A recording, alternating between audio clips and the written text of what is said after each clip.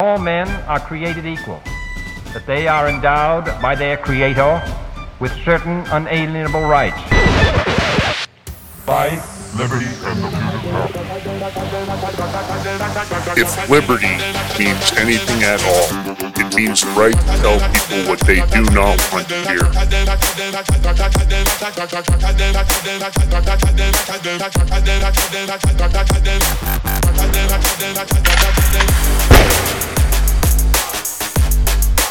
Make America great again. The Big Mig. Welcome back to the Big Mig Show. I am your host, Lance Migliaccio. My co-host, George Ballantine, actually scaring me backstage. He seemed to be worried about something. George, you all right, buddy? Are you good? I'm all right. I hope you're good, man. I thought one of our mods blocked one of our real dedicated patriots. Oh, in the chat? And Yeah. that was freaking you out. We obviously appreciate our mods. They're obviously dealing in the chat. Sometimes they're dealing with good stuff, bad stuff. They support us, they work, and they do a great job, and we really appreciate all of them. I want to say that. I want to thank our subscribers and listeners. Without you guys, obviously, we'd just be, George and I would just be talking to each other, which we do all the time anyway, but it wouldn't really be going anywhere. We wouldn't be trying to help the country. You know, as you know, on the Big Mig Show, it's tip of the spear. If liberty means anything at all, it means the right to tell people what they do not want to hear. And you know, that's our plan. Each and every single episode, we want to try to bring you the receipts, the proof, the right guess. We're going to let you make the decision. We're not going to force feed you rhetoric like mainstream media. We're going to allow you to absorb the information being provided, hopefully open up your eyes, disseminate that information to your friends, family, loved ones, even people, your coworkers, and anywhere else on social media. Feel free to use our content. That's what it's all about at this point. Share the content. It's the edge of the knife, right? You have to be working with us to be the tip of the spear. It's important. And as you know, we want to educate you, and through that education, unify the country. That's the plan. Hopefully that's what we can do. It's not easy. They are dug in, and they are fighting us tooth and nail. They are trying to suppress the information, and you see it on every single platform that America First, patriotic Americans, conservatives, constitutionalists, they want to suppress it, right? They want us to worry about what Taylor Swift is wearing. They want to worry about who's dating who in the celebrity world, or better yet, let's do a reality show on somebody because they threw up a soft porn or a hardcore porn video that allegedly got leaked. That's not the kind of material we want to present on the Big Mig. We don't have any interest in that because we don't think that's good for the country. I want to thank our sponsors, seaofmud.com. Patriotic apparel for the whole family. These guys are great. As you know, they have a lot of stuff on their site. Home of the Big Mig swag. They sell beanies, they sell tumblers, they sell coffee cups, and all sorts of other great gifts. It's a great place to buy anybody in your family a gift. I recommend you go over there. If you use all caps, the Big Mig, number one, we want you to use that because we want them to see that our subscriber base actually supports a non-woke company like Sea of Mud. But of course, all caps, the Big Mig will also get you 15% off. And then, of course, Beard Vet Coffee, Keurig's, the Stanley Competitor Cup, the giant cup. Even I don't have the nerve to fill this up with coffee. I already drink so much coffee at this point. George is already worried that I'm drinking way too much coffee. I admit it. I am a caffeine addict. It's the only thing that I'm addicted to. But at the end of the day, maybe saving the country, that also I'm addicted to. So go over there, Beard Vet, support those guys. Beard Vet Tactical, you can buy your ammunition from these guys, which I always think is crazy. 12-ounce bag for $12.99. They have figured out the roasting process. It is downright delicious. I drink my coffee black, so I don't know if you guys like it that way. We appreciate that support and also the private people that support us. George, big man, why are you smiling over there? There's got to be some funny shit going on in the chat. I know you well enough to know that. It's not the chat. First, I got my Beard Vet shirt on today, my swag. Second is you're talking so fast. I don't know how many cups of coffee you had.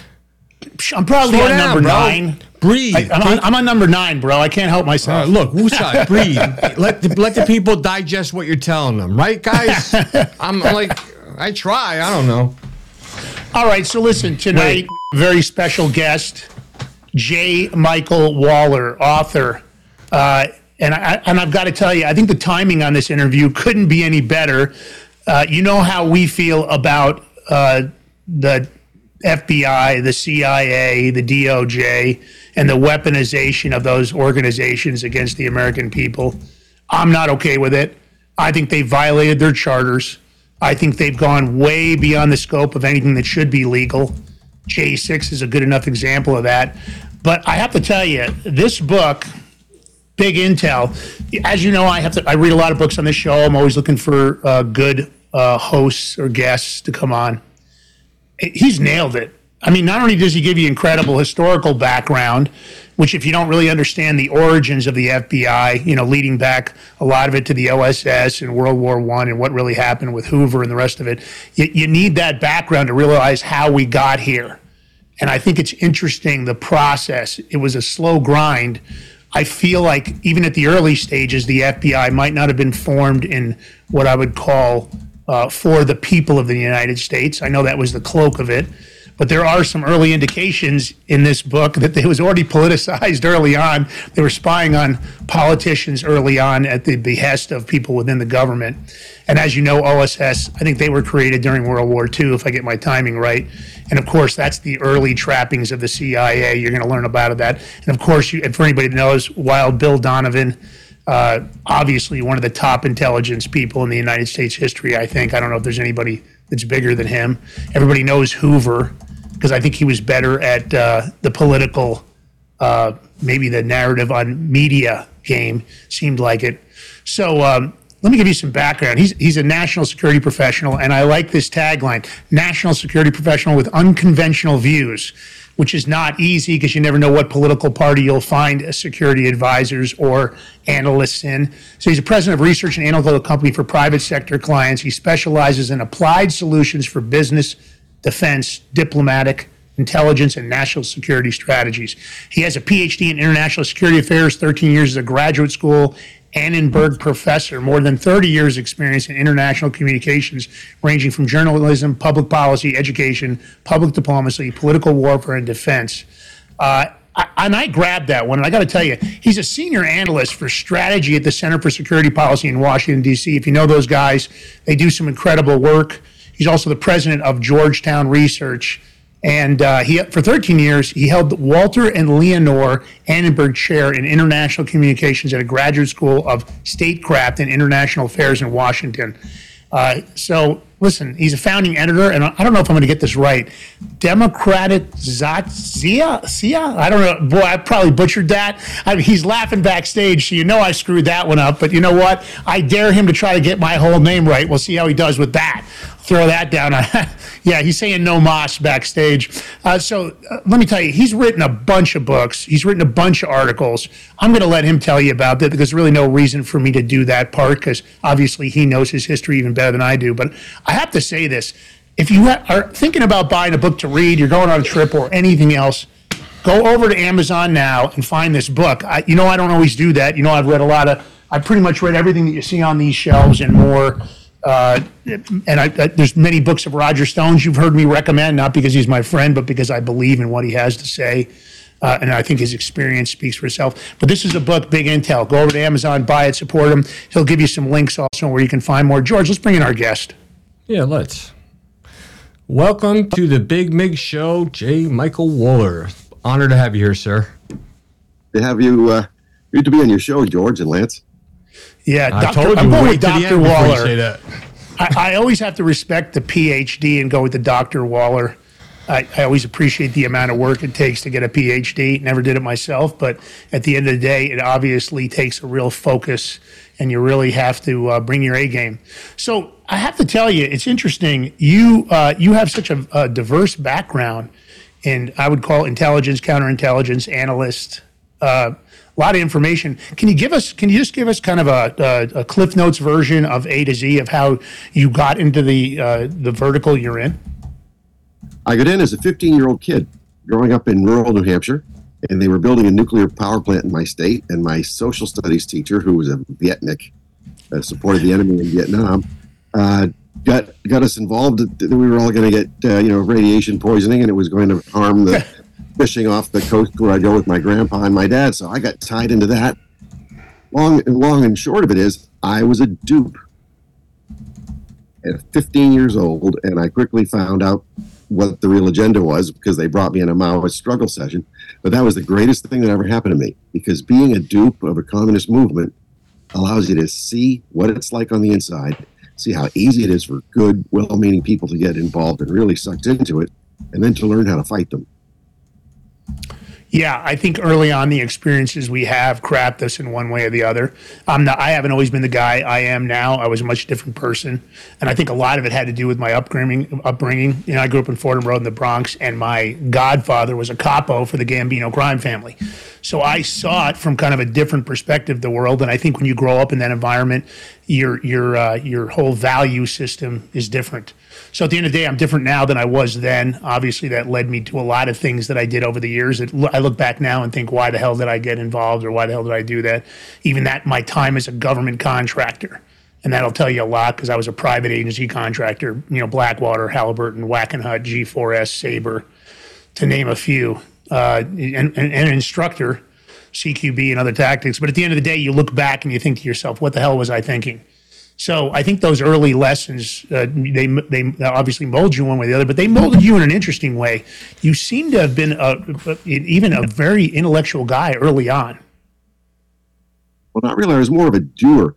I like doing stuff. So it was fun to go to these training sessions, to sneak up through the salt marshes in a canoe with bolt cutters and spray paint to vandalize a nuclear reactor containment dome that was under construction as a 15-year-old kid. You know, this is neat adventures. And but then going into it, now imagine being a college freshman, the last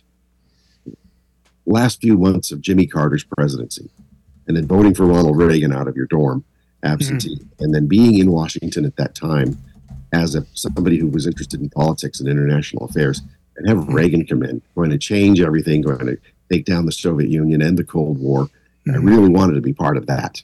And so having been an intern in the Senate and meeting all the people, sort of just fall into these neat opportunities and relationships, but you're always doing stuff. So it's not simply sitting back and studying it, but really being in the middle of it, hopefully always for the right reasons, but seeing everything up close and seeing how the bad guys work against us and how a lot of good guys fall down trying to do the right thing. Yeah. You know, there's no doubt it's interesting, although it's complex. When you look at our government from the period you're talking to now, you know, my thought is always, I wonder how much of this corruption we just weren't aware of. How much, and really when the depth of corruption, when did it really start? You know, as I was looking at your book, I was thinking about, Operation Paperclip as an example, and I was wondering the impact that might have had from World War II on, and what bringing those individuals in. Was there a political belief system? Because clearly, the stuff that you point out in the book, I think, is really interesting. But let me ask you this: what motivated you? Now, obviously, there's always that moment. What motivated you to write Big Intel? How did you go pick that up? Because you said a few minutes ago backstage that it wasn't the book you thought you were writing to begin with. Having been in Washington for 40 years, but never being part of the machine, never being part of the swamp, but being around it enough, bringing enough people inside, I finally had enough. And so toward the end of the Trump administration, when things were just not going well, I just decided to go back, to leave and not come back. And I went and I built my own house out in the woods. Here it is. It's an old timber frame house built in the 1740s, and I found it on Craigslist, stored in a barn, and I went and bought a piece of land and rebuilt it on my own. And I thought, you coward, you're running away from this. And I couldn't run away from this. And so I thought, people need to know the things I know. I need to help the other people out there doing this. And I've got, kids and grandkids now. I can't just leave. So that was sort of the genesis of the book. It helped that the editor of Regnery invited me to write a book about the CIA. And we went back and forth. And I said, it really has to be about the CIA and the FBI, because the FBI is what affects us all day to day. And so that's how Big Intel was born, out here in the woods. Big Intel. Yeah, that's an incredible way that it came about. The interesting choice. Myself, I was supposed to go to linguist school to learn Farsi, and I had a bad operation that I was in, and I got shot 3 times. I got left behind, and I decided that it was I needed to make a change. I was lucky enough to walk my way out 10 clicks, bandaged up with duct tape and dirty socks. So not one of my finer moments, but anyway, I think we all have that epiphany moment, right? You have that moment when you decide that maybe you need to make a change for a number of reasons. In my case, I really recognized a lot of the corruption that I was, participating in, because again, I think these operations that go on around the world have kind of honed us. Because they got away with it in any election that they were able to corrupt when the CIA got involved or any other agency, DIA or the DOD, had success in using anything from economic jackals or economic warfare, whatever they do to destabilize governments, which is what they do. You see that and you see it firsthand. It seems like maybe I think my morals and ethics were, I was more liberal at that time, meaning that I was willing to go along with it without really any concern. But the consequences of you start seeing the consequences of those actions and the corruption, the epiphany corruption that we've actually hit here in the United States, this where we're at right now, which is just incredible. It's pretty telling. So let me ask you this. And you really saw the FBI and you've analyzed them, back to their origins. Do you think the FBI and the CIA, do you think the original creation, I mean, they always say the best laid plans of mice and men, right? Do you think the creation at their origins, do you think they were already flawed? Because sometimes I believe that. Or do you think they just they were in the right mindset when they started and now they've just changed over the years to where they're at right now? All human institutions are flawed.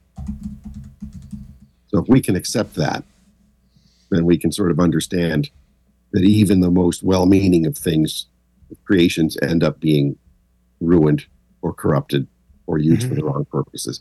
And actually, if you go back all the way to the American Revolution, there was so much corruption with the people who were financing our revolution and contracting with the government and making faulty gear and faulty goods. And you had even faulty ships even. The Continental Congress itself discovered through its Naval Commission that the contractors building the ships were building vessels that weren't even seaworthy. So we got a really good republic out of it, at least for a long time. But so we've had these flaws from the beginning. So it sort of helps to have a historical perspective that this stuff has always been with us. And you go further back into the first of human history and you still find that same moral corruption. Yeah, it's funny that you brought that up. A lot of times people think that all the founders and framers, all of them were upright and trustworthy citizens of the United States in the early years, the 13 colonies. But there's lots of stories, if you start to really investigate, about Benjamin Franklin. He seemed to amass a lot of financial assets during that time period. A lot of people say that he might have been spying for the French, spying for the Spanish. There were a lot of theories behind it. Who knew who he was really working with? I always wonder, there are lots of stories about, different groups, Illuminati, Masons, Freemasons, that sort of thing. When you investigated this book or over the years, how much do you think, and obviously we hear about all these secret societies, right? We hear about the discussions that happen by the New World Order type that happened at Davos, or you hear about Bohemian Grove. You hear these stories. How many of these individuals within the FBI or CIA do you feel like that maybe the real puppet masters were other groups besides the internal corruption or the internal issues in these agencies? It's really hard to say because secret societies are secret. Yeah. So hence the name. Is that what? Exactly. Yeah. I mean, it's easy. There's a lot of logic to it, but there's also a lot of people can get off on tangents where 1 + 1 does not equal 2, and it's difficult to follow. But there's certainly something to it. But a lot of good human endeavors begin with secret conspiracies. The Sons of Liberty being one of them. The 12 Apostles being 12 of them. So, I mean, it all depends on where you want to start in history. A lot of great things have to happen in secret just by the nature of what they're doing, because they're going to get crushed if they become public too quickly. On the other hand, secrecy also begets all sorts of not just corruption of the present day, but even intergenerational corruption, dynastic corruption. Yeah, I think that's a really good point. So, obviously, on this show, we covered a lot that how dangerous our government in Washington, D.C. is. We try to unite the country. We always believe that it's a uniparty in D.C. We'd be lucky if we found 20 or 30 honest individuals within the executive branch of government. And out of 535, that's not a very good it's not a very good number. And we see it, we hear it, of course, with no consequences, no accountability. They just continue on. It's like the thieving bartender. Go ahead, George. You're mistaken, because there is accountability and consequences. It's for if you're Republican or conservative. There is. Yeah, you mean if you're a Democrat or for sure. No, I agree with you. Consequences if you're a Republican, conservative, but not if you're a Democrat. So there is. Yeah. Well, they definitely have weaponized in that direction for sure.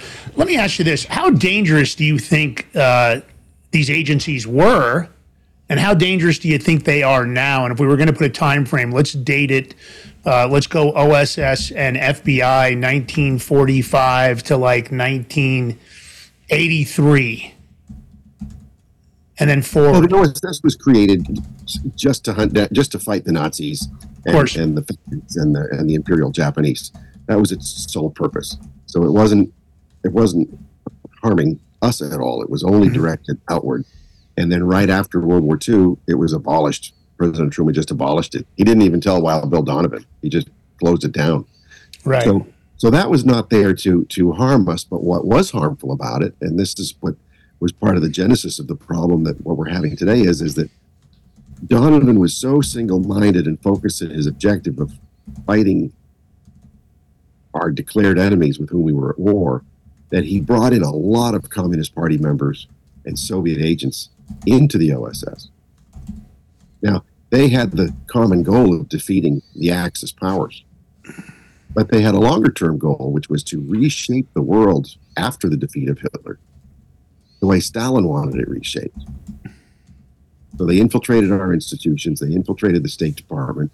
When the OSS was shut down, they went throughout our diplomatic service and government bureaucracy. They went to the universities. One of the worst, George Marcuse, who was a Soviet Comintern asset, OSS man, and then went to set up the Frankfurt School at Columbia University in your old hometown.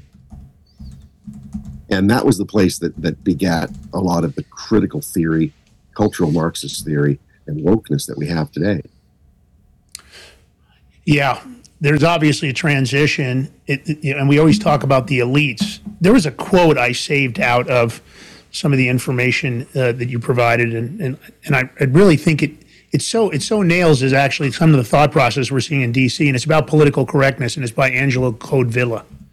And the imposition of peace, he says, has no logical end because feeling better about oneself by confessing other people's sins, humiliating and hurting them, is an addictive pleasure, the appetite for which grows with each satisfaction. The more fault I find in thee, the holier, in parentheses here, or at least the trendier I am than thou. The worse you are, the better I am, and the more power I should have over you. America's ruling class seems to have adopted the view that the rest of America should be treated as inmates in re-education camps. Powerful statement. Give me your thoughts on that. Very. Angelo Codevilla was a real giant in the intelligence world. He was an outlier. They hated him inside the apparatus because he was a truth teller. So the quote that you just gave of him is really typical Angelo. He called things as he saw them, but he did it with such a brilliant mind. So he native of Italy. He translated Antonio Gramsci, the Marxist thinker who was one of the other developers of critical theory and cultural Marxism. He also translated Machiavelli back the way Machiavelli wanted it said. I mean, because the other translators tried to correct what they saw as mistakes in Machiavelli's language. Angelo realized Machiavelli had all these plays on words and plays on punctuation to persuade you when you're reading it to believe the opposite of what you believed before you were reading it. And you're just going along with his twisting your mind as you're going through.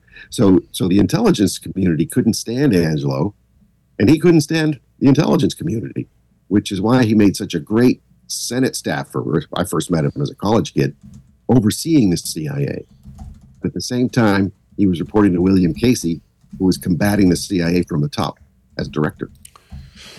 Yeah, and it's interesting. You know, I saw the interaction with Casey in your book, and it's interesting to see on a personal level when you start looking at the history, right? And you kind of understand how they got to the point, Casey, how he got to where he was at. I didn't really know that much about Casey to begin with. And let me just check here. George might be reminding me about a break. Break, George, or no? Yeah. We good? A couple minutes you got if you Might want. have to take a quick, but before we take a commercial break, I want to ask you this.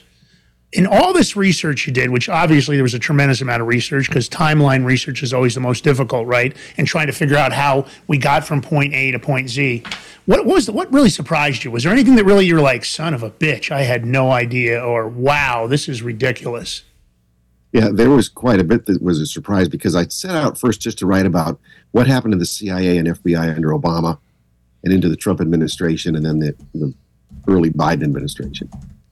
But when you do this, you have to find the origins. You have to find the roots. So following what Diana West called a red thread, and you're tracing that thread back. Who were the ideological custodians at each step in time? Who were they? Where were they? When?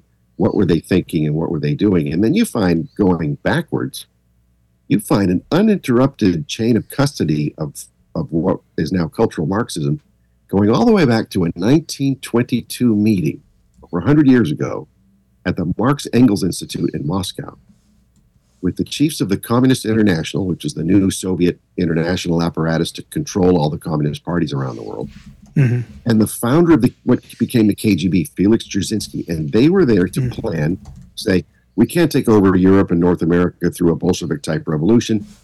We're going to have to do something different. And the idea was to make people stop believing in their countries, in their religious faith, in their cultural traditions, in their families, and in themselves. And to have them fight against all of it and just relentlessly destroy everything by constantly questioning it and driving people apart and then against one another. And that's what the unbroken chain of custody went from that 1922 meeting all the way up to it, August 2011 Obama executive order imposing diversity, equity, and inclusion on the whole federal government. And we pulled up just the title of that executive order. We're going to show that, but I think we'll take the break now. We're going to hold everybody there. When we come back, we're going to expose Obama's early plan. I believe it was in 2011 he passed this executive order, and this is where I believe the DEI attack on DC and our sensibilities started.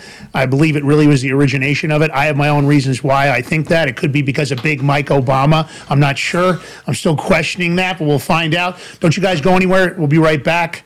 Stay tuned for more. Decide what sites you visit, and they're only going to allow a couple thousand sites. 99% of the web will be off limits.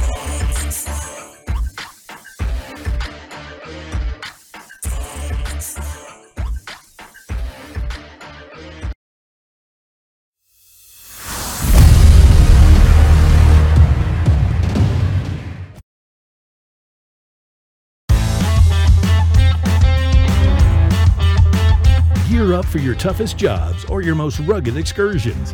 Introducing Sea of Mud Apparel, your go-to destination for clothing that embodies the relentless spirit of rural America. We were blue collar before it was cool to say you worked for a living. Let your clothes speak for you. Embrace quality, comfort, and the American way. Shop now at seaofmud.com.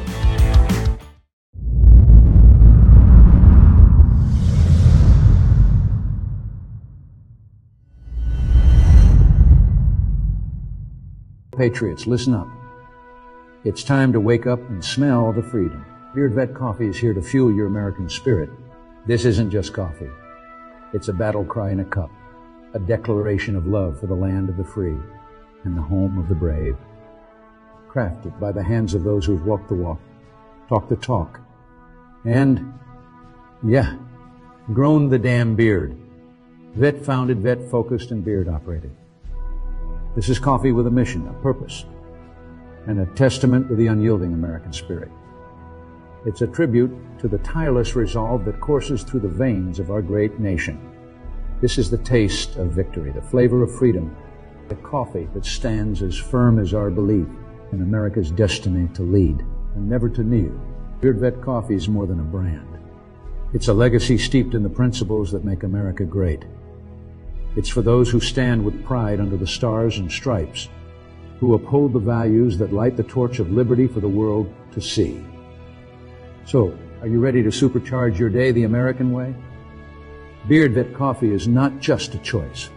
It's a declaration of independence from mediocre mornings. Bold, brave, unbound. Brewed for the American patriot. Beard Vet coffee. Make your mornings great again. I'm excited to announce that we're having our biggest Christmas sale ever. You get our brand new 6-piece My Towels for only $29.98, or rejuvenate your bed with a MyPillow mattress topper as low as $99.99. Or how about MyPillow bed sheets for as low as $24.98? There's something for everyone. Duvets, quilts, down comforters, body pillows, bolster pillows, and so much more. Well, I know MyPillow products make for the perfect Christmas gifts, so I'm going to extend my money-back guarantee until March 1st, 2024. So go to MyPillow.com now or call the number on your screen.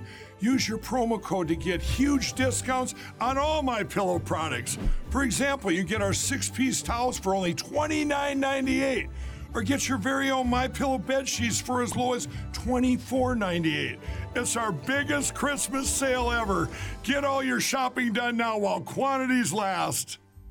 Welcome to the next generation of warfare, psychological warfare. In modern conflict, the mind is a potent weapon. Discover General Michael T. Flynn's groundbreaking guide, A Citizen's Guide to Fifth Generation Warfare. Unlock tactics, strategies, and the mindset to navigate this cognitive battlefield that we all find ourselves in. Equip yourself against manipulation and emerge unscathed. Unleash your potential. Order now.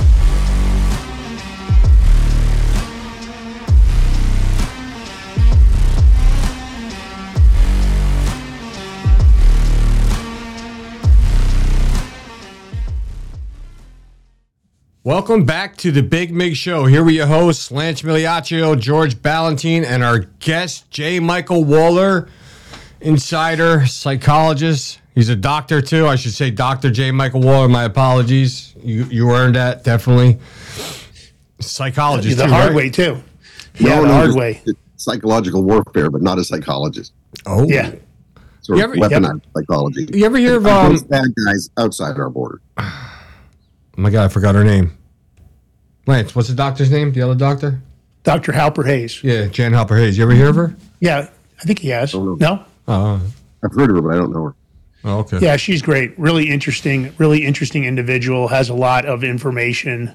And she seems to have worked with all the people that I would assume who are really in the know, that actually probably really know the details of a lot of things going on behind the scenes, like the Trump binder. I mean, the press has been loaded down as usual with all kinds of stuff that they're trying to hide. I'm surprised we haven't had a false flag event to make us look in the other direction so they can give us the David Copperfield and make the elephant disappear. Be patient.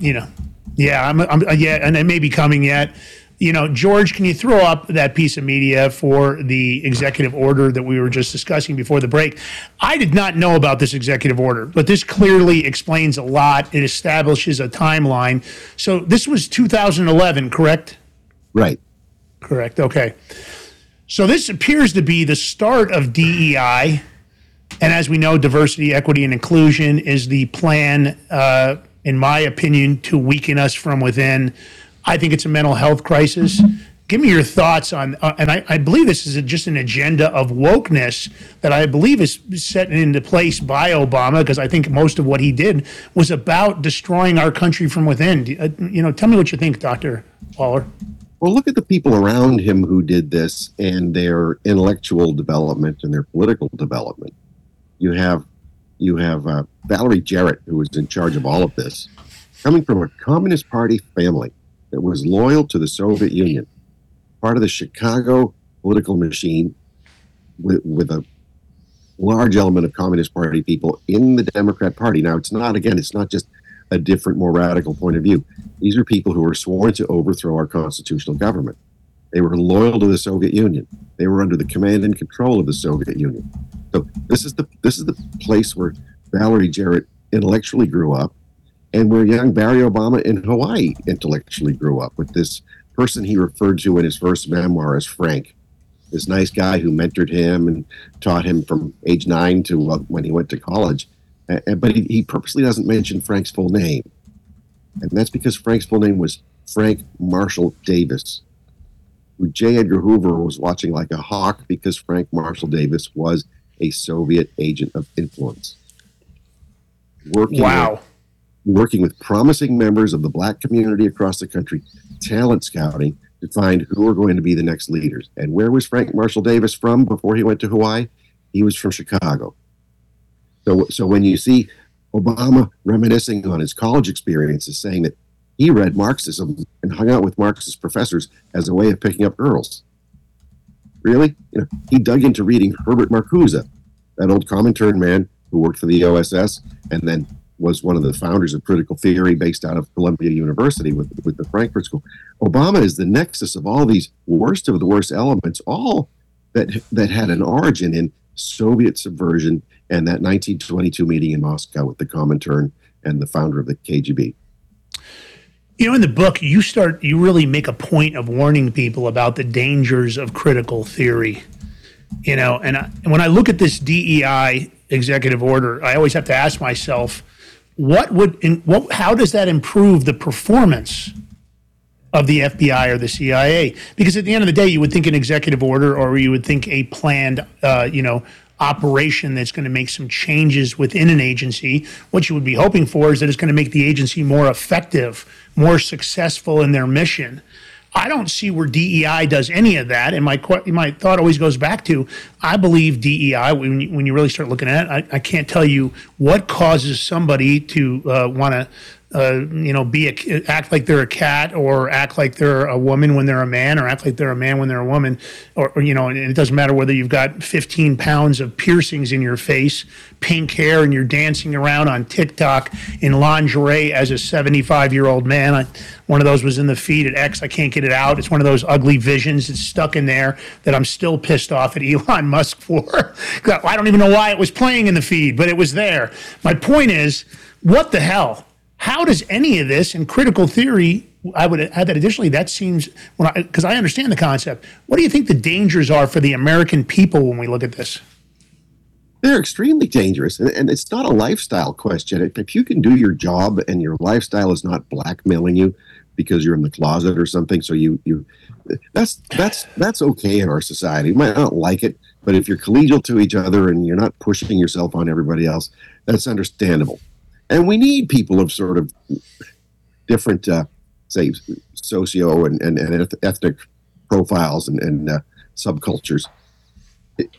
In the FBI, if you're going to work in those different communities to fight crime or to fight spies or whatever else, you need that. So I get that part. The issue is when it's imposed on everybody as an ideology, as diversity, equity, and inclusion are. And you notice that executive order was diversity and inclusion. They added equity in later on, and they've since added accessibility. So it's like the LGBTQ plus whatever other. They're all constantly expanding these things, and you must abide by them if you want to be promoted. Otherwise, you're contributing to a toxic work environment. You're intolerant. You're poisoning the pool, and you're not going to get promoted. So this is part of the promotion system. You must abide.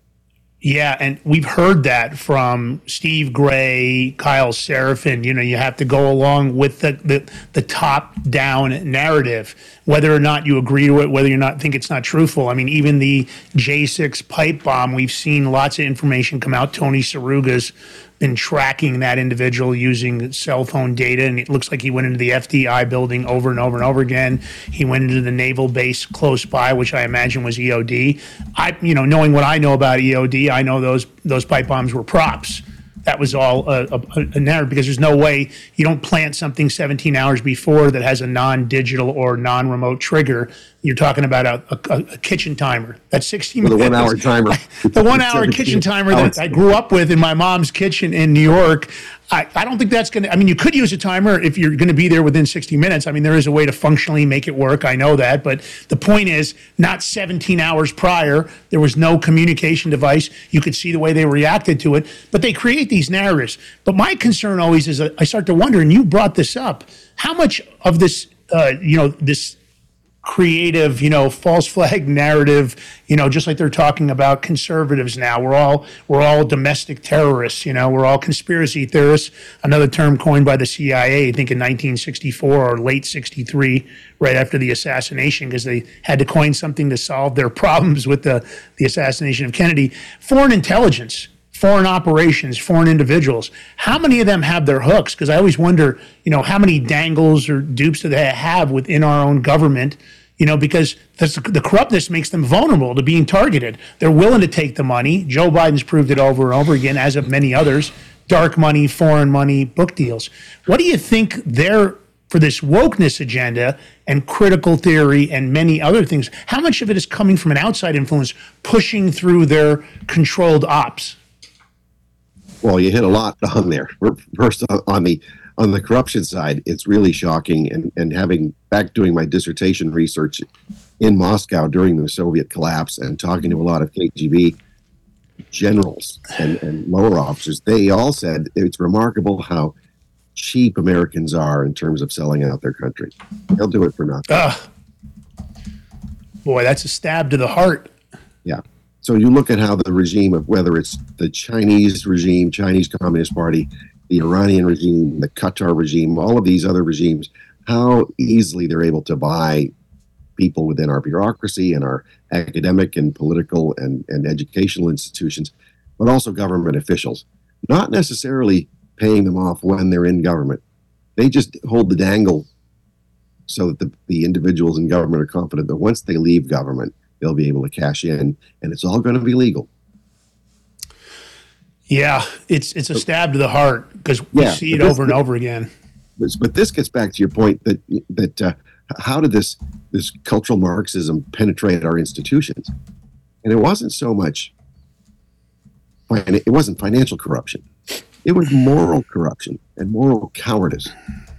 But you had, on the one hand, a hostile foreign regime, Soviet Union, setting up this active measures operation in the 1920s. It comes to the United States in the 1930s, infiltrates our intelligence services and State Department, and then our academic institutions, and they developed this critical theory to mainstream it in the 1960s, to give the new left, which was just all over the place. They didn't know what they were doing. They had no guiding strategy. It's like, we'll just support the enemy of this society that's repressing us and doing things we don't like.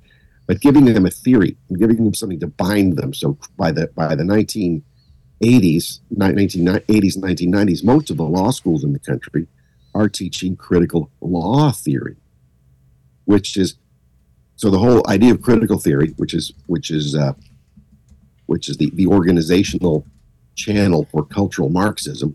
It's taking the Marxism idea of the poor, oppressed poor fighting against the wealthy few, to now it takes out the economic side because it's now the wealthy few are mostly on the left. Instead, it takes every grievance. So your parents are oppressing you, the adolescent, because they're making you do what you don't want to do. Your church is repressing you because of the morals that it's teaching, and your country is oppressing you because the founding fathers were all racists who had no redeeming value, and they're just trying to create an aristocracy for themselves to repress everybody else. So everything is repressive, and therefore everything must be overthrown. That's what critical theory is. So when this starts sneaking through the universities and into the institutions, it's no wonder that we have then law students who are brought up on critical law theory go into the Justice Department. Social studies or history students go in to become intelligence officers or intelligence analysts and diplomats. So they go into government service the way they're going into journalism and art and academia and elsewhere. So it's no wonder that they're flowing in on their own. But then they start organizing a cell structure like the old Communist Party did, a cellular structure of different grievance groups, identity-based groups, to agitate within their bureaucracy. So imagine you're having these things now in the CIA and the Justice Department and the FBI. They're not there now to serve the country. They think America is a racist country based on racist principles, and the whole thing ought to be just blown apart. But for them to do it, they can't overthrow the Constitution. They have to subvert it, because it's now a living document, as critical law theory teaches us, and it's something that can be interpreted any way we want to. So they're interpreting it their way, but they've bound together. So they've permeated throughout the entire government at the low levels, and then climbing up the management, especially through the HR departments and the general counsel's offices, waiting for the day when someone like Barack Obama will come in and reach down from the top and pull them up to put them in control of the whole central nervous system of our intelligence and security apparatus. And that's what's happened here. That was the tipping point. So it wasn't a financial corruption. It was the moral weakness of everyone else to say no and to just continue to let this happen and never blow the whistle on it. You know, it's a slow boil. You know, it's the frog in the water. And I feel like it's pernicious. It just keeps crawling in that direction. And they're willing to do it in small bites, right? We see it. You know, and I always want to go back. I always think, okay, well, what was the defining moment? You talk about in the book, you talk about foreign intelligence. And there was some stuff that you brought up that was even kind of upsetting, you know, even shocking, I guess. The OSS infiltration in World War II by the Russians. And I always go back and I think to myself, well, is that what got this Marxist early onset? And you brought up some things related to that. Tell me your thoughts. Where do you think the most defining moment from the origins of the FBI and OSS, when do you think that real switch? Because when you said that, I started thinking about Operation Paperclip and all the Germans they brought in, whether they were scientists or otherwise. We know that the history that was provided for us, I don't know that I believe that Adolf Hitler committed suicide in that bunker. I think he ended up in Argentina. It's likely. We've seen some documents that got leaked. We've seen some documentaries that talk about the number of Nazis that made their way on submarines and other boats down to Argentina. What are your thoughts? When do you think the real, son of a bitch, if we could have stopped this right here, we maybe could have made a difference? Yeah. Well, in the book, I try to focus on what I can show as fact and go back to the original documentation or the original eyewitness. So I don't try to go out to look at these things where there's a lot of evidence pointing in certain directions, but we don't have concrete facts. But the concrete facts we do have are that from the beginning of the OSS, the Soviets were penetrating us from top to bottom, literally from the analyst level to the right-hand man of Wild Bill Donham. They were working with people in the State Department and the Treasury Department and all sorts of other bureaucracies to make sure that Stalin, not the Allies, that Stalin won World War II. That's why that you have the whole Yalta Conference to determine the outcome of World War II in early 1945, right before FDR died. He and Churchill met with Stalin in Yalta, Russia. And the anti-communist liberals in the State Department, which there were many, were not allowed to be part of the planning and operation of the Yalta Conference. That was put in the hands of people like Alger Hiss, who was running the policy planning shop at the State Department and who was a controlled agent of Stalin. And so Roosevelt, he'd lost his mental capabilities by that time. He was emaciated, you can see in the pictures. He couldn't really think anymore, and he had these communist agents around him deciding whatever Stalin wanted, the United States would give him. And that's how we had the Cold War, was because of these secret agents inside subverting our system to get our decision makers, our president, to hand things over to the Soviet Union.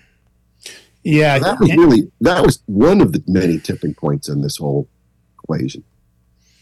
Yeah, and there's lots of discussions. Some people, I've read some reports and some paperwork from years ago.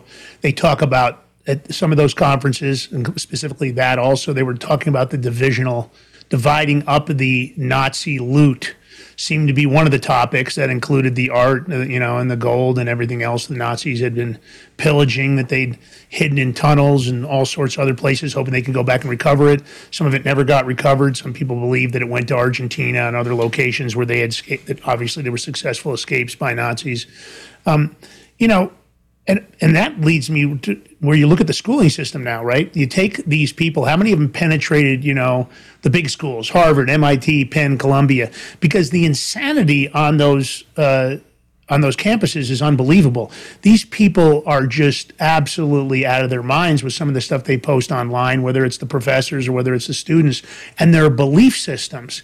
You know, to the point that most of the time when I see this rhetoric, it comes through feeds because we're obviously always on social media and we're always looking and investigating. We're online, George and I, we're doing a lot of looking for the next story, right? Whether we're looking at Deagle.com for population population reductions that they're predicting or otherwise.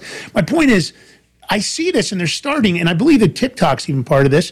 George, I want you to comment on this, man, because you and I have had this discussion a lot. Tell me your thoughts, George, first. Don't you think that our school systems are under attack because that's part of the big game plan? Do you think that, George? Because I think so, and then we can ask Dr. Waller. They let all these porns in the school, the pornography books, drag queen story time hour? I mean, and all they want to do is sow confusion. Dildo butt monkey story time. There was that famous one where they hired that this monkey guy. back up to. I'm not putting him on air. No, that's bad for our eyes. Dr. Waller, did you see the dildo monkey? I mean, it was like a rainbow monkey. Ridiculous. The stupidest thing you could ever have. And they had it for reading time in the libraries. Go ahead, George. No. I just don't want to hear that monkey thing, bro.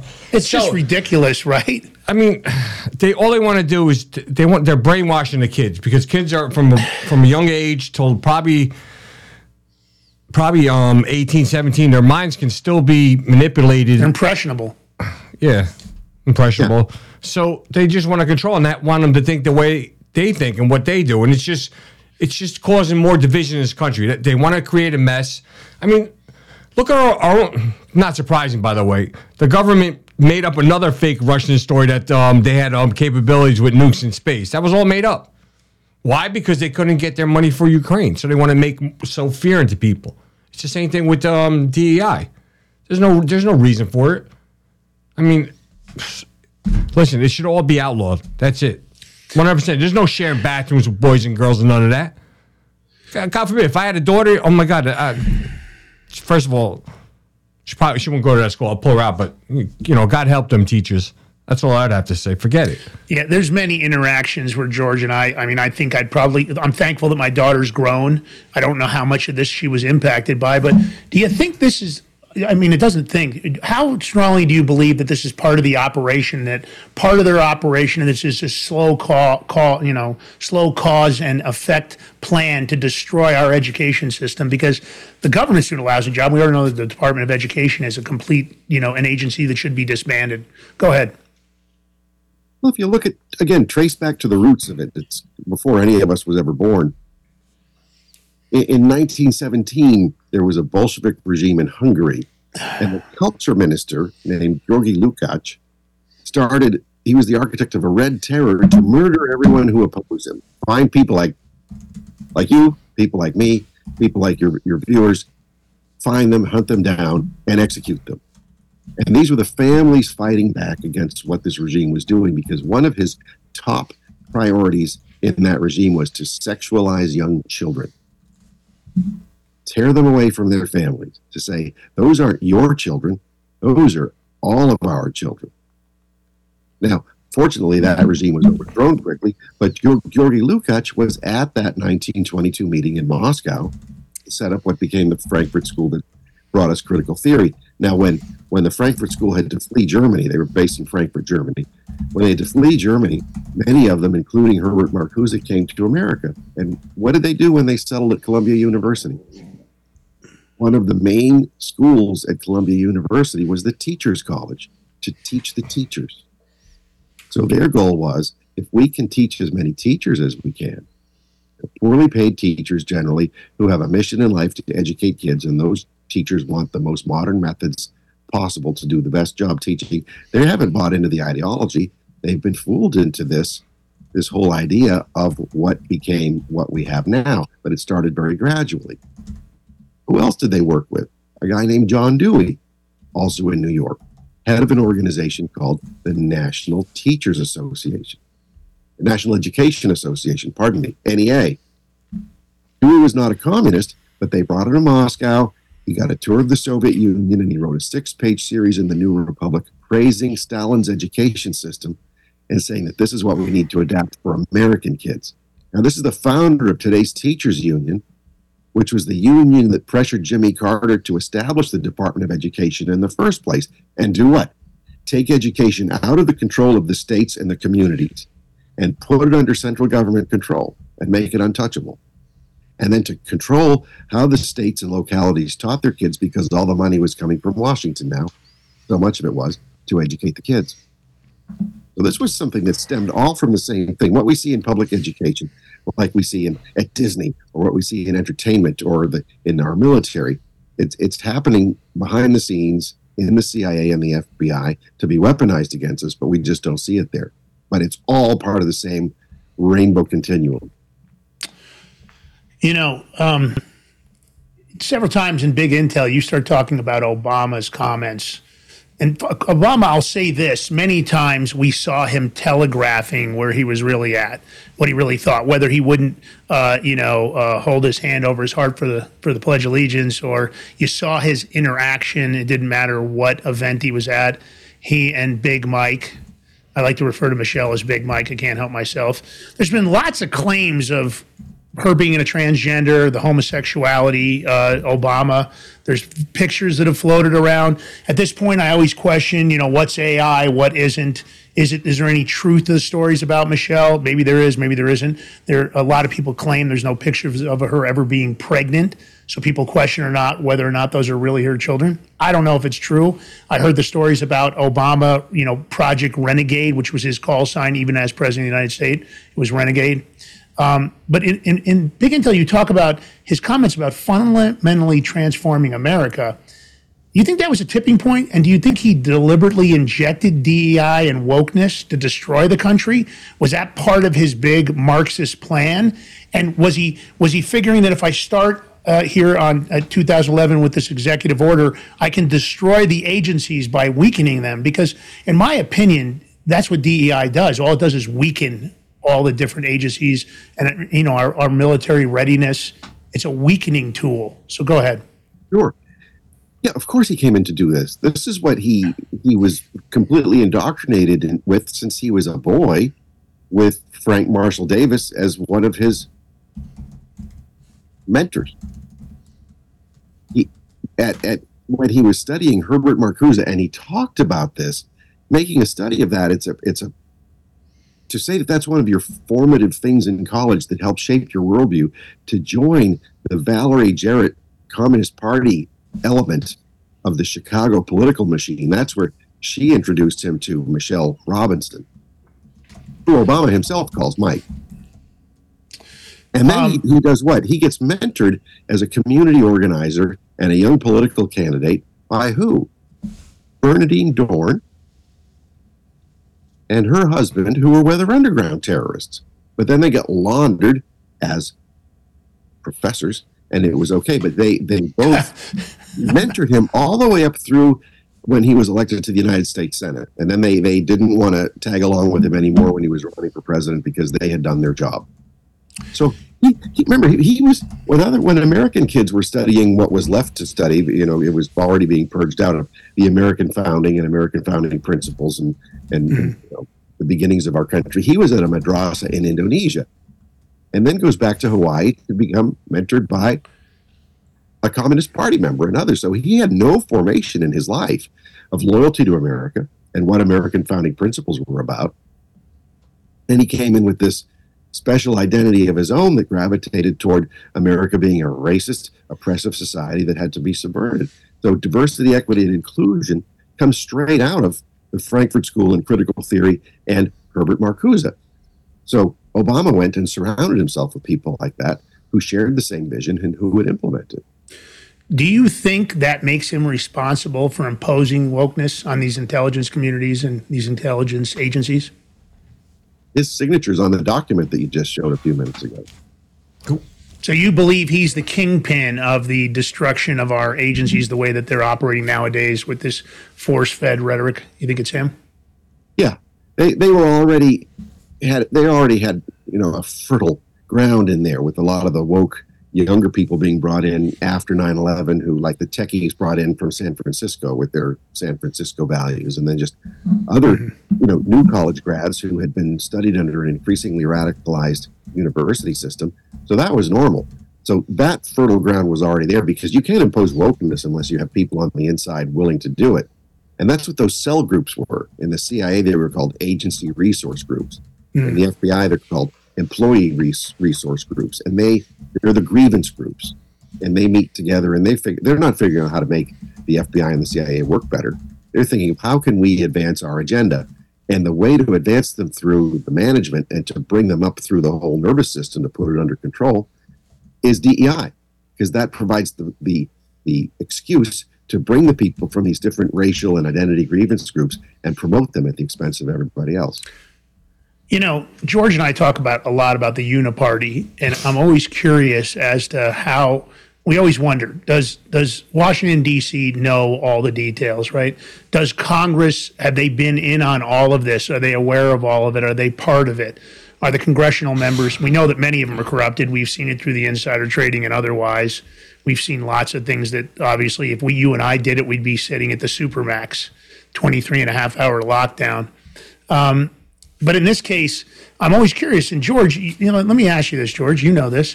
What do you think, George? I want to ask your opinion. Do you think that Congress is aware of all this? They're part of it? Because I see the financial institutions, they're forcing it, right? We've seen it with Budweiser. We've seen it with Ford Motor Credit. We've seen it with Apple. We've seen what they've tried to do to Elon Musk, George.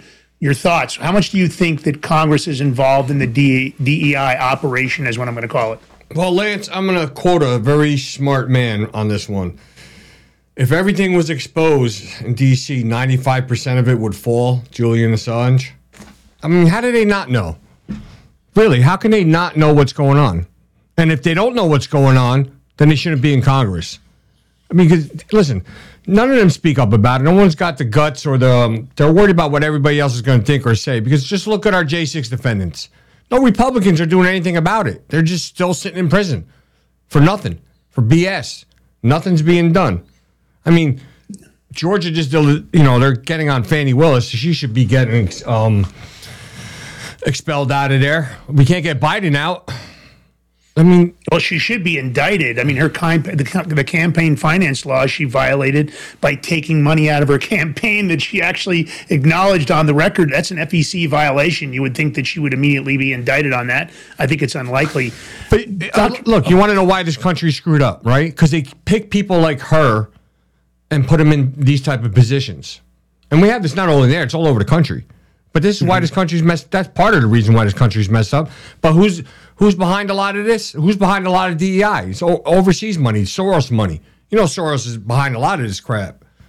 I mean, how many prosecutors did he help get in office? District attorneys, attorney generals. Well, he's taking control of 226 radio stations right now with his $400 million investment in the Odyssey. I can tell you this. He will never, ever take control of the Big Mig show. Hell no. Yeah, I'm not a fan. He'd be on the international terrorist list if I was president day one. I'd include Klaus Schwab, Bill Gates, Mark Zuckerberg, Anthony Fauci. My list would be fairly extensive, and I would execute relatively quickly my actions against them because it would allow me to engage them militarily once they were on the terrorist watch list. It's complicated. Your thoughts? Here's the deal, Doc. Everybody's going to ask this.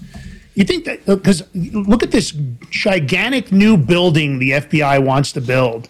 And even the comments when Trump mentioned, the big new building you want to build, everybody went ballistic. Nobody wants a bigger FBI. They're already too big. Nobody wants a bigger IRS. Nobody wants a bigger CIA. The more the corruption comes out.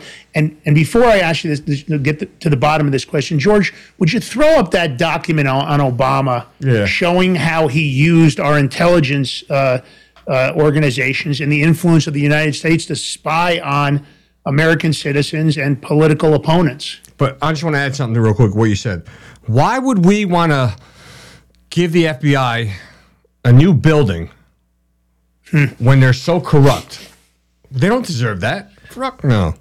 I agree with you. At the end of the day, there's still so many stories. You want to reward them with a new building, all these new stuff in there? Twice the size, George. It's twice the size of the old facility. That means twice the staff. Much bigger. All right, so twice the size of the Pentagon. All right, so let's just say, look at twice the size. That means twice more infiltration on us, on conservatives. No way. Hell no. If they did it to the Democrats, I'd still say no, because they shouldn't do it to anybody. I just want everybody to know that. I don't want them doing this to nobody. Unless it's warranted to do fair, broke the law, then go after them. Good. But no. I'm going to put this up. Ready? Yeah, we're ready. We're ready. You want to read it? It's tough to read, so I can read it, though. Yeah, go ahead and read the sections there. I don't know. I don't know who circled this. Anyway, on August 28th, 2016, it looks like GC headquarters, CSL filed it for permission to execute Project Folsom at the request of the U.S. President, and that's Obama right there, the president, seeking intelligence gathering into the Trump Organization and Donald J. Trump. I can't read the red there. I mean, that's just enough right there. On the bottom, it's enough. I'm going to read the bottom one, though, too, because it's circled. U.S. National Security Advisor Rice has requested that we continue our surveillance during the transition period as internal U.S. intelligence is potentially compromised by the incoming Trump administration. Now, that would be illegal. That would be a misuse of government influence and government power. There's a number of statutes. I need to add something to this. So I just want every person to know this. You all came after Trump with this BS, fake indictments here and there, and I don't want to hear that we can't go after Obama or Clinton's or anybody, because now it's fair game. And they made a mistake. They made a big mistake, because you have proof right here to put Obama in Gitmo and Susan Rice and the whole administration and the 51 Intels. It's treason. Come on. And then I'm gonna flip to you, Dr. Waller, after I read this. This is a statement. What's the penalty for treason, Lance? What's the penalty for treason? You know my plan. At the end of the day, I'm looking for the most excessive sentence rather than verbalize it. I'll let people go look it up for themselves on Google. Because at the end of the day, if you commit treason against United States citizens, as far as I'm concerned, especially in a position that you have been placed by the American people to help the country and put America first, then I believe you should face the dire consequences of what the maximum sentence is, because a misuse of government power and taking advantage of the American people like that is absolutely the worst thing I can think of. You haven't stooped any lower than that. I believe Obama is 100% guilty, as is Hillary Clinton and many others, Susan Rice. But you mentioned the Patriot Act, and the predatory American security state is born manufacturing domestic threats. That's a powerful statement when you tie it into this story we just did with Obama. Give me your kind of an overview on this, and how do we fix this? Is it fixable? It is fixable. The Patriot Act was enacted after 9/11 in the course of centralizing the FBI, of centralizing the whole intelligence community, of centralizing disparate security agencies under one sweeping Department of Homeland Security, and a legal basis for them to operate. So they created a series of laws, one of which was the USA Patriot Act. The thing is, the Patriot Act was so draconian in a time of emergency, right after 9/11, where almost everybody in Congress was behind it, that the lawmakers themselves and President Bush knew enough to make the law expire after a few years because it was so dangerous. But what happened instead? You have the FBI and the military and the CIA and everyone else saying, let's renew the Patriot Act because we need it so much. So then it became, Congress would just automatically renew it without any debate. Time after time after time. So we're stuck with that. And it's as long as we have these laws that make things that were so dangerous to our Constitution, make them legal, and to cement them into our whole national security community now, that's a real danger. It shouldn't be a big deal to repeal the Patriot Act, and let's save certain elements that don't affect American citizens, that just go after the jihadis or the Chinese communists or somebody else. There are elements of the act that are okay. I think most Americans can agree with, but by and large, when you have such a dangerous law that now your banks are required to inform on you. It's part of the law, and all this stuff now, you're seeing mission creep constantly to expand what the law might mean or should mean or how it can be adapted. So the first thing is you need a president who gets it, and you need a Congress who supports it to repeal these laws. Now, right now, you can't even get the Republican House of Representatives to not approve certain legislation and to defund certain things, or even to defund DEI. They tried to do it last year, but they couldn't even get a majority among Republicans to do it. You know, that's a very pragmatic position. Of course, that's the smart position, right? You would think that would be obvious. I don't know if it is. When they talk about increasing any more of this surveillance state, it makes me cringe. Because, again, I think the people that are in charge of it, that's the scary part, right? We've talked to Dennis Montgomery, and if you know anything about him, he created the Hammer supercomputer and the Hammer exploit.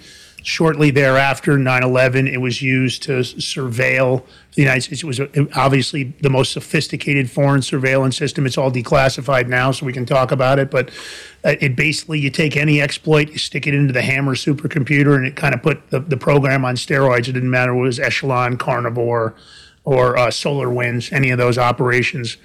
And we talk about back channels where Obama had a private channel available to use the Hammer supercomputer for surveillance that had been created. And we look at that security state, and you have to ask yourself, well, if they're operating like that, where they believe there are any consequences, and that's my big thing. Sovereign immunity has been one of the most dangerous things for the United States because they hide behind it so often that they can act like, whether it's in the Department of Justice, whether you're in a federal court, or this whole harmless umbrella of relief. I don't think it can be left in place. So I guess along with the fixing, what do you think has to happen for the steps? If the FBI can't be fixed, do we dissolve it? If the CIA is going to act like a rogue agency that believes they can, sell drugs, heroin like we know they did in Afghanistan. We've seen all the connections and why we stayed in Afghanistan for as long as we did. If you look at all that, because remember this, I always believe this. If you take a person, like myself included, and you kind of groom them along in a way, allowing them to get away with something or teaching them a process.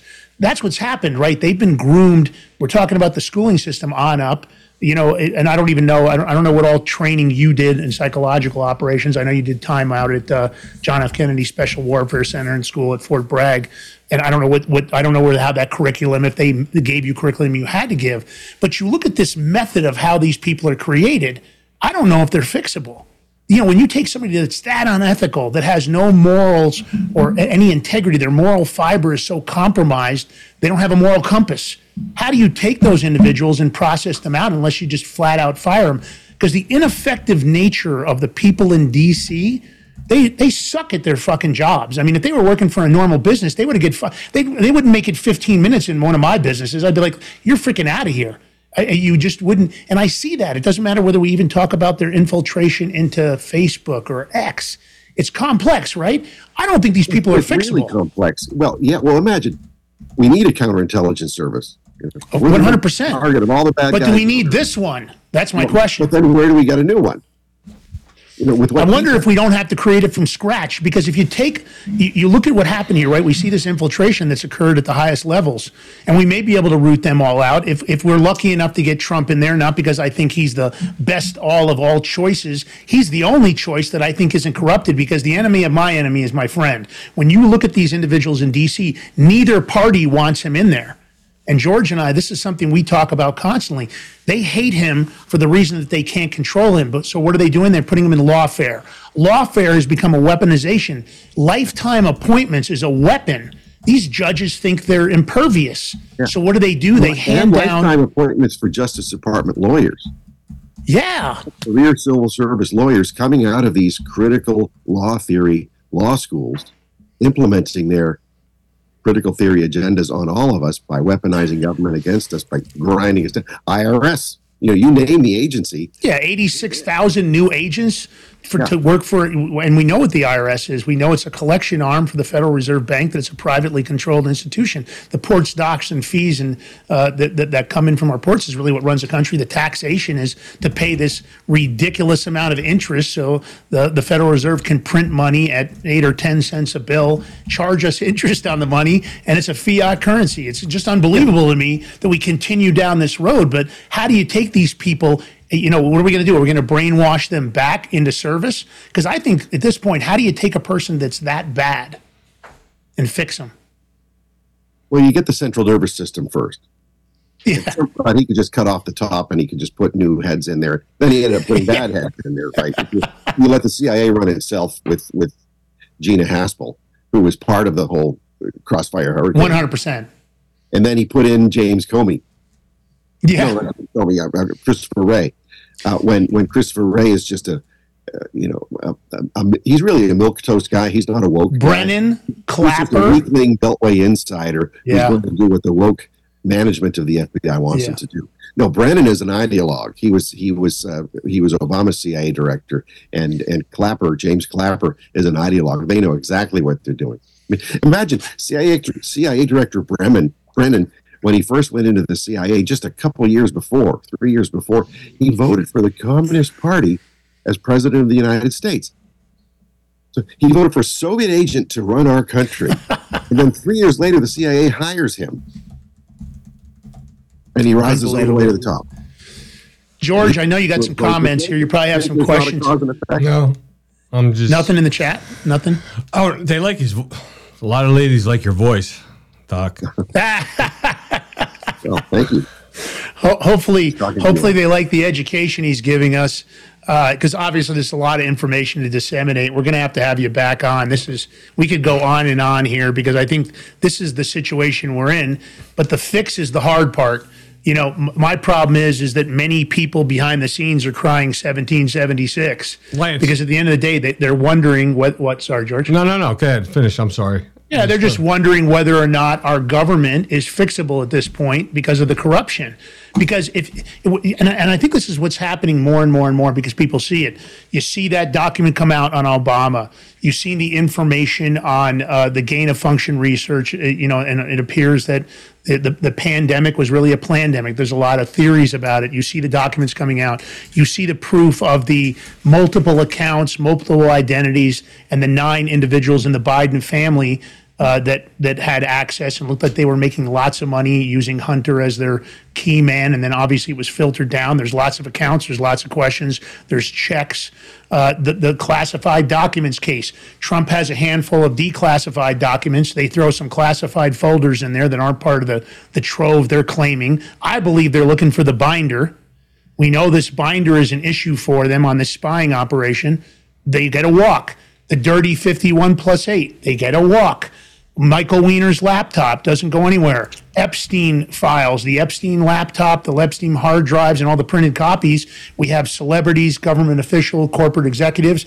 And it looks like the FBI and other agencies have back-pocketed that information so they can continue the extortion and blackmail operation that was the Epstein Island, Epstein, multiple residential location. It looks like it was a Mossad operation because most of the intelligence information, most of the intelligence gathering equipment here, the security cameras and audio, were driven by Israeli programs that were written by Israeli intelligence, the Mossad. So, and we know that,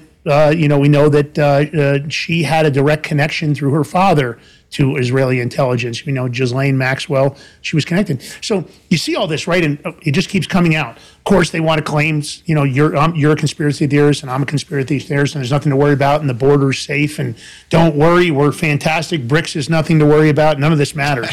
That's the problem, right? The American people, this rhetoric they've been getting force-fed, and I don't think they can control the onslaught. I always wonder why they haven't already taken down the internet. They haven't had this giant, black swan event, because that's the problem. There's so much information now that many people aren't buying their bullshit anymore. That's my point. Do you think, what's the next step? And then I'm going to let you tell people where they can find you on social media, how they can buy your book, maybe a little tidbit on what the next book is that's coming out or what you think it's going to be. I know you can't predict where it's going to end up, maybe where it's starting. Kind of give us a fill-in, and maybe if you have any speaking engagements coming up or anything else, give us that shameless plug period here right after you answer my question. Okay. Well, you've asked a really complex question, and we could go on for a very long time and still never barely scratch. That's why we have to have you back on. Sure, absolutely. Absolutely. But the fact is, though, that most bureaucracies are made up of people who will just do what they're told. They just want to make it through the day, just collect their paycheck, just do their job. A lot of them are mission-oriented. They want to get their promotion. So as long as you have that, you do have something to work with, especially among the competent ones. You just need a lot of leadership and you need to rip out that nerve center. I think the next president should really divide the FBI into a bunch of different pieces so that we still have a counterintelligence service. We still have guys fighting child trafficking and all these other, federal crimes that we need a federal service for that kind of work. We just don't need the FBI doing it. Mm-hmm. So then the FBI is really just a cool brand name, but it's really become the Bud Light of law enforcement. Well, you can buy one of those cups down in the gift store. We got more citizens doing more to fight child trafficking than our government has. Yeah, you even had like Steve Friend. You had him on, right? Yeah, Steve's great. They pulled him off child trafficking cases to make him join a SWAT team to arrest people accused of misdemeanors. Yeah. The J6 moms and teachers that walked around handing out cookies and sandwiches at J6, those we got to be worried about them. They're dangerous. I wouldn't hate to think they're handing out any cookies that have raisins in them and they don't tell us. Can't have that. Yeah. But the point is that we do have people to work with. We have procedures. We have some terrific computer systems that tech systems that the country does need, that we all need. It's just, should the FBI be there doing it anymore? So we should break up the FBI into different components. Get rid of some of them altogether and the people who run them. I do believe we need a domestic division like the FBI. I just not sure that we need any part of this FBI. This is just a quick thing. This is what I'm saying. My opinion is if you break up the FBI in little divisions, separate them, they're still going to work together because the FBI, CIA, they all work together. Just take out the 7th floor, fire them all, keep a couple good ones and rebuild it. And that's my opinion. Well, it's actually more than the 7th floor now. It's 60 new management positions that they have there. But you're right. They all need to be cut out. But you do need people like, who's your expertise in fingerprints or in ballistics tests AI? Or whatever? Yeah. Well, but you need the individuals who have that. You can't let it rely on AI because the AI is even more untrustworthy than people. Yeah, the AI is dangerous. That's a whole nother discussion. But no, I agree. We need the experts. It's not that I don't think we need a group like the CIA. I just think that we need a group that has oversight, accountability, and consequences because there's supposed to be a limitation, right? But that goes with Congress, and Congress hasn't been doing its job no matter which party it's in. The supreme law of the land is called the supreme law of the land for a reason, right, George? Yeah, but the other thing with the FBI, like government jobs, is they're protected. For them to get fired it's such a process. It's almost difficult, and then they end up fighting and getting their pay anyway. No, there should be consequences.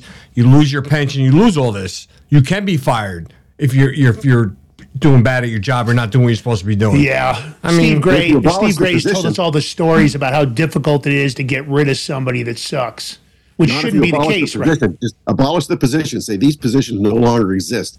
They're not being fired. It's just their positions are eliminated. They're no longer needed. Don't transfer them someplace else. Just get rid of them. And then there are a lot of bathrooms around Washington, D.C. that we could have them cleaning those bathrooms if they wanted to maintain a government position. How about they just go clean the bathrooms in Gitmo? I'm good with that. Yeah. Well, here's the thing, though, that everybody listening to the show has a part. And we don't think of it when we vote for sheriffs. I agree. The constitutional sheriff. Yeah. But we don't think of it when we vote. Most people don't even know what sheriffs really do. But it's the democratically elected chief law enforcement officer of usually the county. So we all vote for sheriff.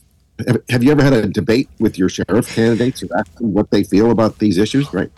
But we don't do that. So what if this year each one of us goes to the local sheriff and say, hey, what are you doing to prevent the federal authorities from coming in here and abusing us?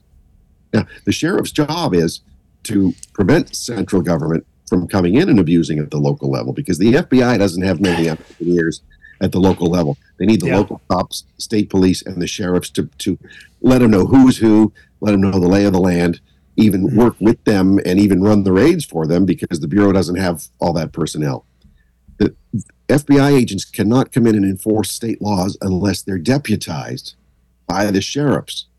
So just tell the sheriffs, don't do this anymore. The sheriffs don't have to deputize. Yeah. They can't instruct the FBI, but they can say, you know what? I'm not going to help you. You're abusing the people in my Sheriff Mack, the head of the constitutional sheriffs, is friends with Sam Bushman. Obviously they work together. Sam Bushman is the CEO of the constitutional sheriffs. And it's interesting how many of the sheriffs don't really understand the true level of their power. But it starts with the governors, right? At the end of the day, these federal agencies shouldn't be able to operate like they do within the states, because the 17 subject matters in the Constitution are very specific. They're very defined, but they use the Commerce Clause to create that nexus, right? That's that far-reaching tool that everything is in commerce, which in fact it isn't. We know that it's forts, docks, arsenals, 200-mile District of Columbia. It has to be an exact federal zone if it's not crimes against an ambassador, crimes against the coin of the United States, not a fiat currency. You start getting into the subject matter of the cases, and that's even a more complicated, show that we could do. But that's what they've done, right? They've created Admiralty Maritime to encroach, and that's that excessive abuse beyond the scope. These are supposed to be sovereign republics. That's what the founders wanted. Everybody wants to call it a democracy, but these are constitutional republics that have a democratic system of ideals. It's a pretty complicated thing, but you're right. The sheriffs are the potential to get to it. All right, so listen, guys. Obviously, big intel. I think it's a big book with big information, and I really think you should go to Amazon and pick one up. Where can they find you, Dr. Waller? How can they just see what you're doing, find out what you're up to, read some of your articles you're doing for some of the big think tanks? Sure. Well, first, you can also get big intel at Costco, which is really cool because I don't think they've had titles by people like us carried at Costco anymore. So that's I'd like great. to see that be a success and have them carry more titles. I saw Kyle Seraphin. He bought his copy at Costco, I think I saw. He sent me a picture, yeah. Yeah. So I'm on Twitter at @JMichaelWaller, and my organization, Center for Security Policy, is on at securefreedom.org or at securefreedom. And right now I'm not writing any articles. I'm just working this book, and then I'm getting so many people coming out of the woodwork with more information. Looks like there's going to be a second book. Big Intel Part 2. So maybe that is the new book. I don't know if it'll be called Big Intel Part 2. I threw that out there. I have no idea what I'm talking about. George, yes. What do you got? Anything out of the chat we need to share with him before we take ourselves to the end? Dan the drummer says hello. The time is near. No. What? No, they're a little. It's Friday night. They're a little off the whackers tonight. I don't know. Yeah, they're probably tipping back. Okay, by the way, Dr. Richard, Waller. my personal assistant's comments all got removed from the chat. I'm gonna have to. Because he's out of control. No, I don't know. I'm gonna have to kick somebody's ass. So our listeners and subscribers have self-anointed themselves the Big Mig Mafia. That was not intentional. They chose that because of the extra vowels in our names and our New York and New Jersey heritage here. So now yous are a friend of ours. George likes to keep people longer than he's supposed to. He always wants to keep the guests on for as long as he can. This time, I think we've done a good job of not letting that happen. George, I appreciate it. So listen, if you guys like the show, if you like what Dr. Waller had to say, please share, take short form content, use it wherever you like. Have your friends and family take a look, because I do believe you better pay attention to what's going on in D.C. If you haven't paid attention, you're making a big mistake, because your family, your grandkids, your children are at risk. This is not the country you think it is right now. We want to get it back on track. G. Ballantine on X, Lance Migliaccio, The Big Mig Show on X. On every other platform is George Ballantine, Lance Migliaccio, and The Big Mig. You can find us on, obviously, True Social, Gab, Getter, LinkedIn, CloudHub, Tumblr. Don't forget to find Rich Esparza on Getter and, of course, on True Social.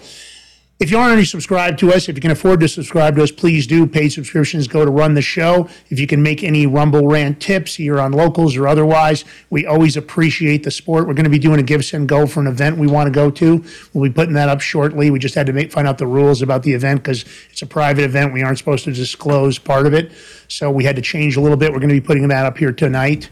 And also, I just want to say this. If you can give us a thumbs up, comment, or share, that helps us on Rumble. It helps us on all the platforms. And, of course, always on X, anything else. George, anything else you'd like to throw in there at the end, buddy? Siberian Kitten Show, Into Meow. She's got something with dads. I don't know. It's weird. Hold on. Let me look. Yeah, In the Meow, Siberian Kitten is one of our mods. We always appreciate her. She's got a new show on Rumble, so you do want to watch it. A lot of you guys know him from the gaming community. Her and her husband. It's tomorrow, Lance. It's called Calls with Dad tomorrow. Some special show with dads from True Social. So you don't want to miss that. Also, her shirt for Big Mig shirts and all the other tees is SK think, graphics.com. SK Graphics, that's right, .com. Yeah. Head over there because she's also got a new battery of shirts and designs she's done for the Big Mig Show. You want to check those out. That's it, man. We really appreciate you guys. Thanks for listening. Thanks for subscribing. It means a lot to us. Keep up the good work.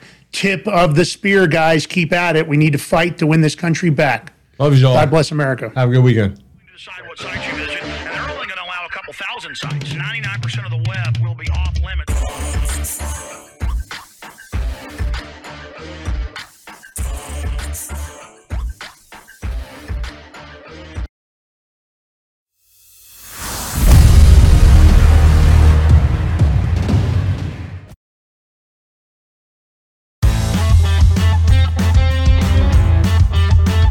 Gear up for your toughest jobs or your most rugged excursions. Introducing Sea of Mud Apparel, your go-to destination for clothing that embodies the relentless spirit of rural America. We were blue collar before it was cool to say you worked for a living. Let your clothes speak for you. Embrace quality, comfort, and the American way. Shop now at seaofmud.com.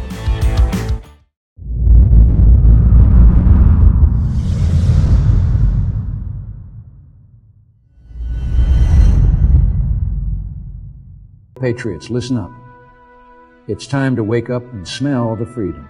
Beard Vet Coffee is here to fuel your American spirit. This isn't just coffee. It's a battle cry in a cup, a declaration of love for the land of the free and the home of the brave. Crafted by the hands of those who've walked the walk, talked the talk, and, grown the damn beard. Vet founded, vet focused, and beard operated. This is coffee with a mission, a purpose, and a testament to the unyielding American spirit. It's a tribute to the tireless resolve that courses through the veins of our great nation. This is the taste of victory, the flavor of freedom, the coffee that stands as firm as our belief in America's destiny to lead and never to kneel. Beard Vet Coffee is more than a brand. It's a legacy steeped in the principles that make America great. It's for those who stand with pride under the stars and stripes, who uphold the values that light the torch of liberty for the world to see.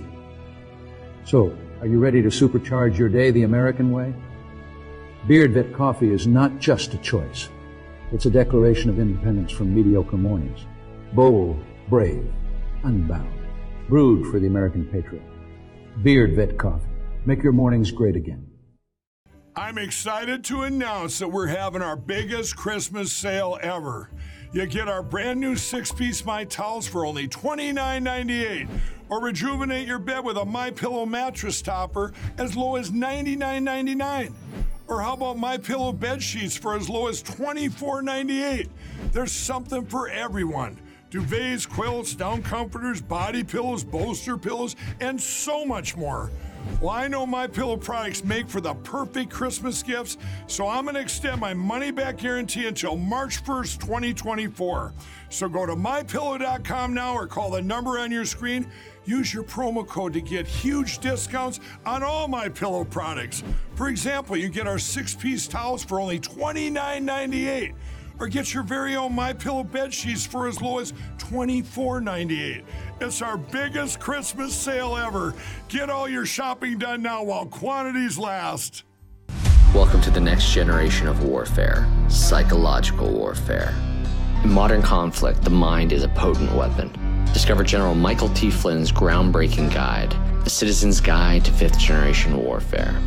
Unlock tactics, strategies, and the mindset to navigate this cognitive battlefield that we all find ourselves in. Equip yourself against manipulation and emerge unscathed. Unleash your potential. Order now.